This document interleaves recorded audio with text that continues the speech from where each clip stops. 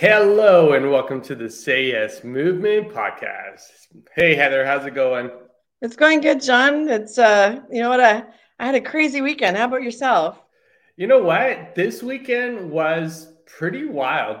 From Friday to Saturday, and we'll get into it, but it was, you know, how do I explain it? So it was a bit of what's happening today, like in terms of just the modern era, and then I also had an opportunity to step into the past Ooh, on Saturday night. So yeah, I know I'm excited to share what what does we're going to that be mean? talking Tell about. me more now. I That know. Did I sounds create enough fun. mystery? Okay, so for all the speakers or potential speakers or people who want to become speakers, you're already speakers, so you should know this already.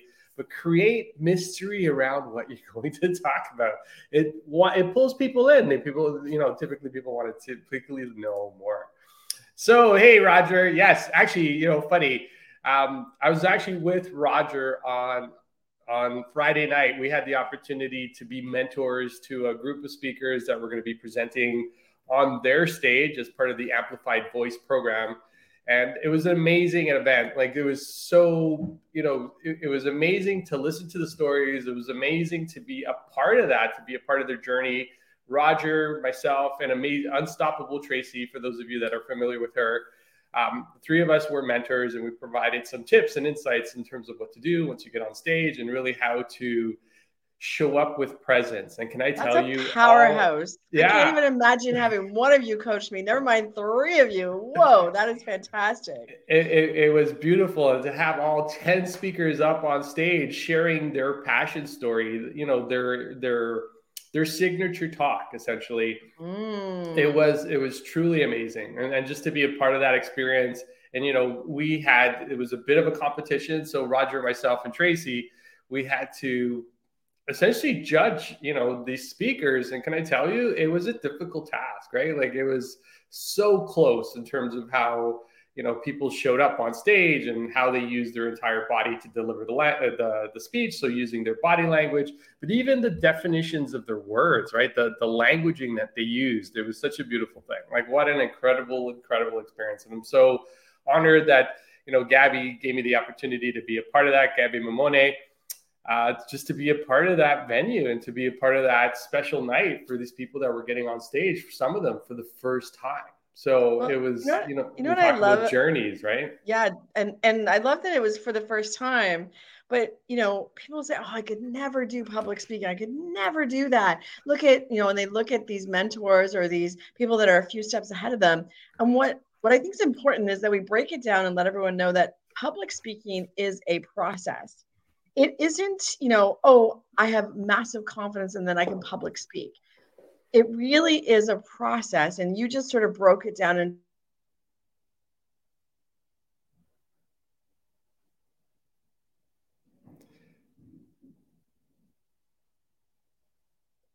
Did you guys just lose Heather?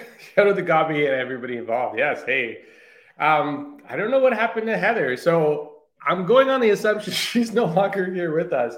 But yeah, I know she was just talking about how public speaking is a process. And one of the lines that I picked up in an event years ago was, every master was once a disaster. And when we get up on stage and we're talking for the first time, we're not at our best, right? I remember being on stage for the first time and really not, knowing what to do, nervous, being a complete wreck, sweaty palms, butterflies in the stomach.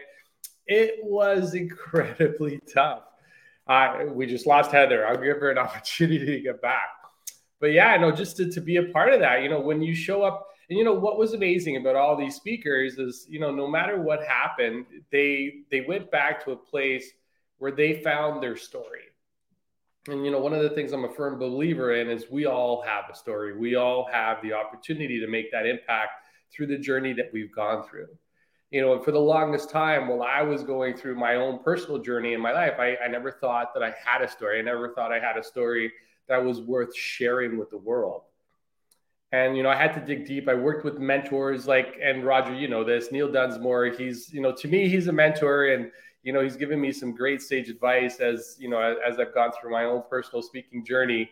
And one of the things that always resonated with me through him was, we all have a story. We all have that ability to create impact. And the other piece I learned from Neil was this, everybody wants to see you succeed. Nobody wants to see you fail once you get up on that stage. And it's one of the things that we talked about in our workshop, because when you get up in front of people, they're giving you the most valuable currency they have, which is their time. And because they're sharing their time with you, they're there to learn something, and I honor that by making sure that I deliver the best value. I honor that by making sure that I provide, the best information that I can, but I'm also there, I honor them by being the most prepared that I can be. I practice. And I remember I attended one of Roger's workshops where he talked about how many iterations of his winning speech. So when he won the third place in the international speech competition for Toastmasters, Roger, I don't know if the number is correct, but I think you said it was 150 revisions of your speech to get to that place where it just felt perfect.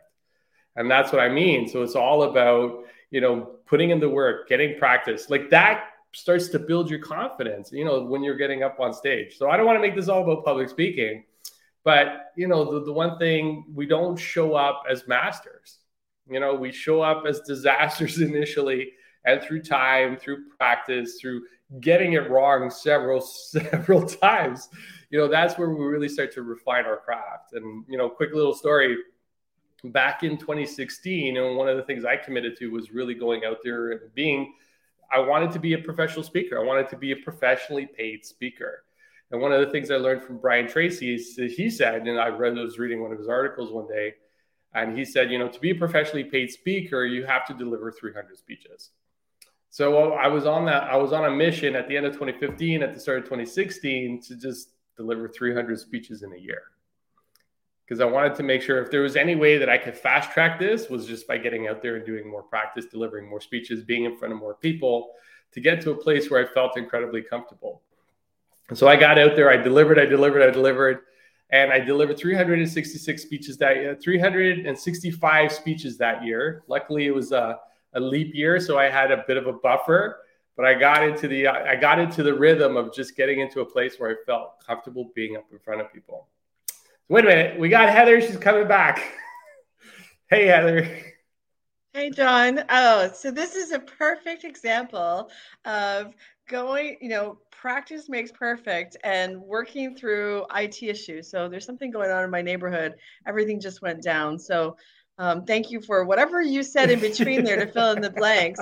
But this is a really good lesson for everyone in that speaking being a process, but so is working through things going wrong. That's a process. And me and John, we've actually practiced things going wrong and what will we do when that happens. And we have, documented processes for when things don't go right. And that's how you can see John just looks cool as a cucumber.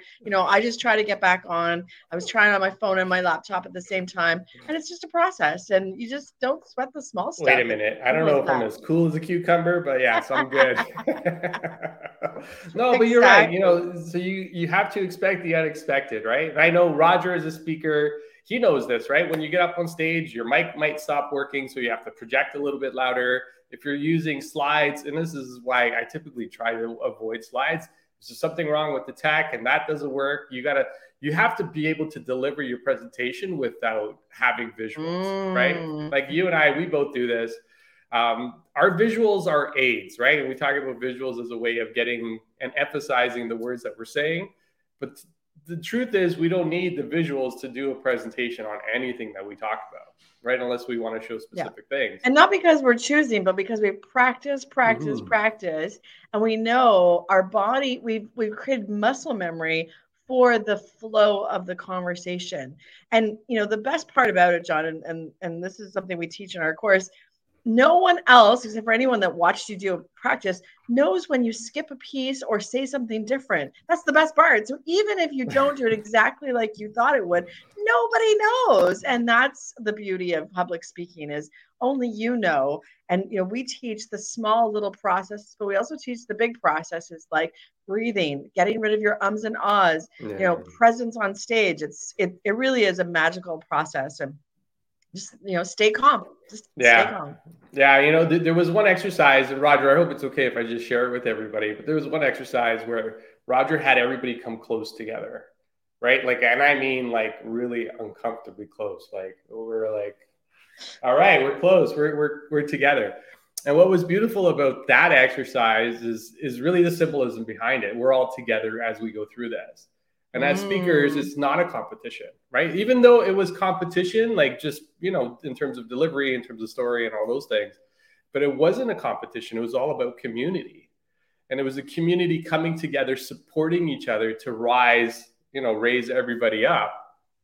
And it was a beautiful thing, right? Like everybody just came together, everybody cheered everybody on. And at the end of the day, even with the winners, we had to pick 3 place winners, and there was a People's Choice Award as well. Just having everybody there as a community supporting each other, like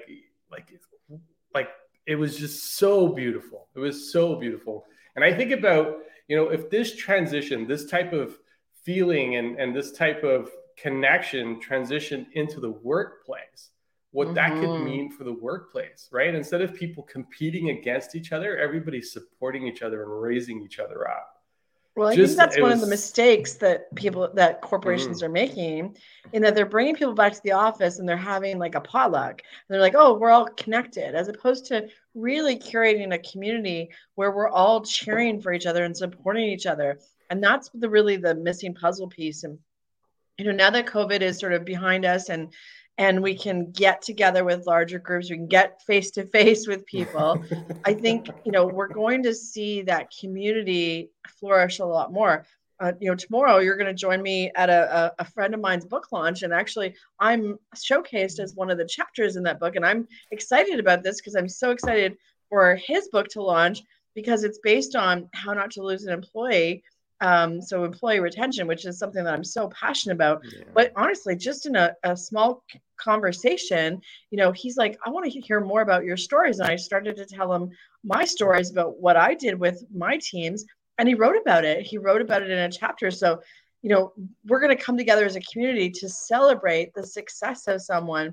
And that's what's missing in the corporate world. We've got to be finding reasons to celebrate individuals and teams, and really step into that celebration, not just, an award or just like a clap, but truly celebrating people.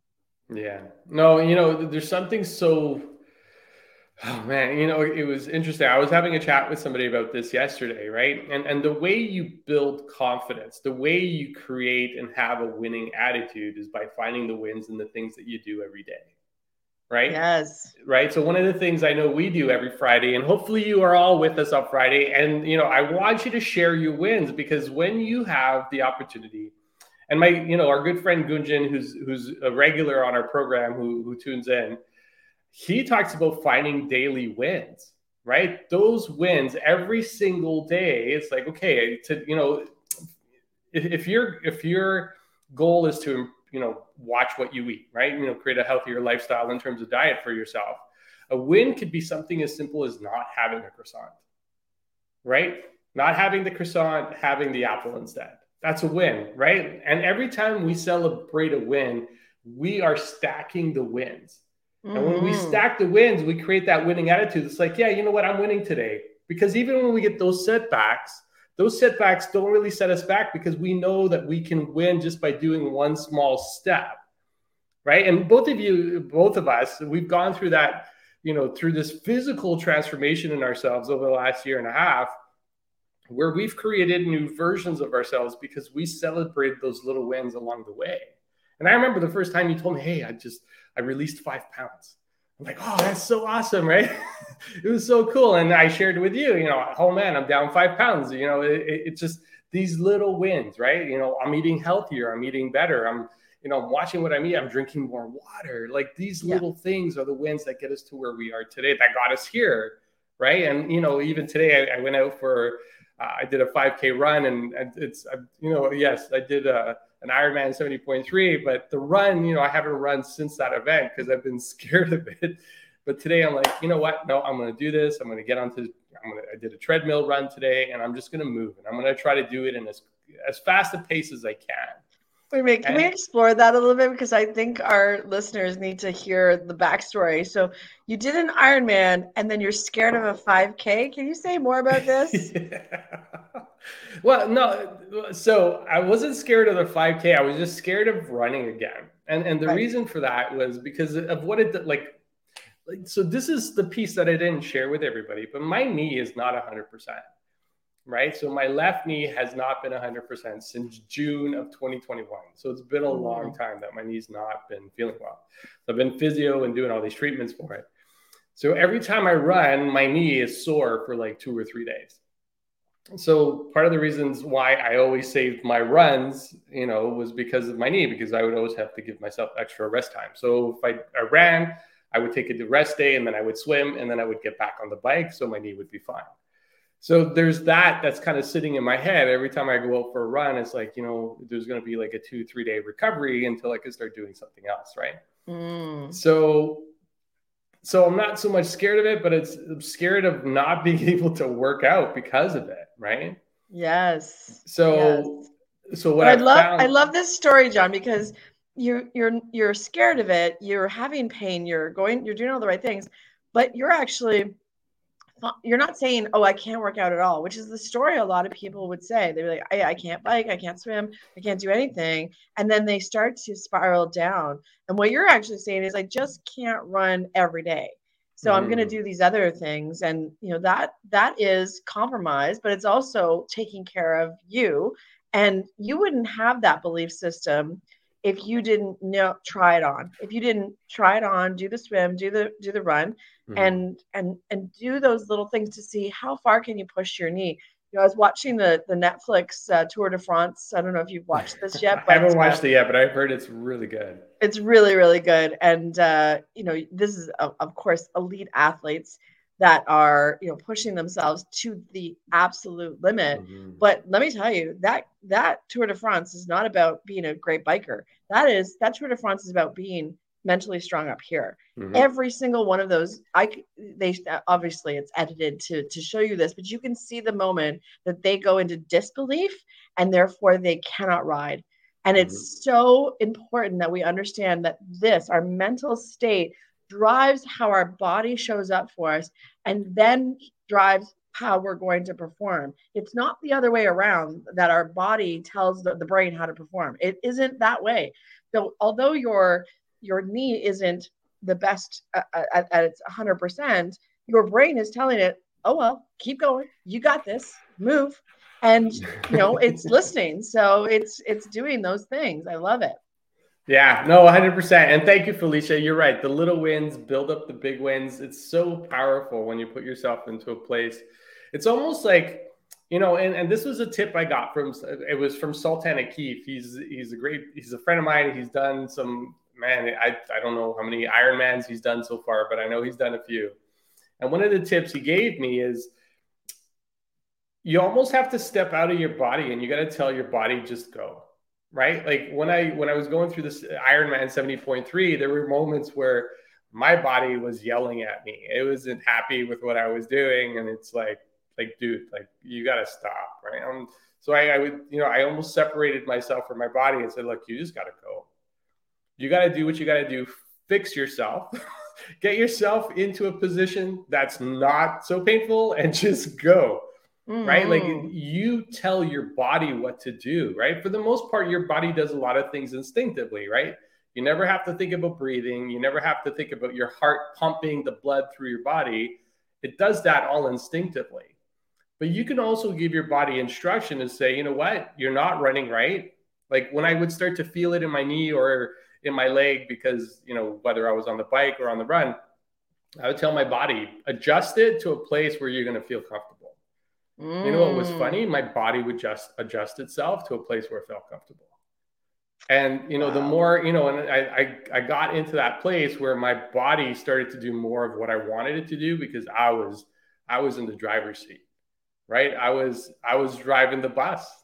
It wasn't the bus driving me, right? And a lot of times the bus drives the person and not the other way around. So, you got to step into that place where you got to be mentally strong here. And anytime you get into those activities, but even speaking is a mental game, right? Like you can Yes. do all the mechanics, you can get into a place where, you have the perfect speech. But up here, if you think that you're going up on stage and people don't like you, or if you think that you're in a place where people are not going to like your content, they're not going to like the way you deliver, they're not going to like the way you sound, doesn't matter how perfect the mechanics of your speech are, it's just not going to come out in a way that's going to resonate with everybody. Okay, so John, we've got to give a call to action because there's so much good stuff here. I think this week, what is one small thing that you can do every single day? Just one small thing that is going against some sort of limiting belief for you. So, is it that I can't walk because my knee hurts? Well, you know what? Walk around the block. Just, one small thing that's going to get you to that next level, and do it every single day this week. And you can send me and John a note. Let us know what that one thing is. We'll keep you accountable. I guarantee you. And I think that's the call to action. And I'm not feeling my best today, but I'm gonna go walk to the beach after this. It's gotta be done today. Yeah, no, I love it. I love it. I love it. I love the commitment to just being. One of the things I'm sharing with everybody is just get active. Just move 30 minutes, whatever that is, right? And cutting your grass can count, right? Like, yes. So just get out there, do something. Right? Because your body is going to thank you for it too. One of the lines, and as I wrap up, one of the lines I heard last year that really sticks with me is motion is lotion. So the more you move, the more your body gets to move things around and the better you're going to feel. So motion is lotion, something to leave you with as you go into your activity for Monday. So just remember, when you shift your mindset, you shift your life. Wishing you all a great one. See you on Wednesday. Take care, everybody.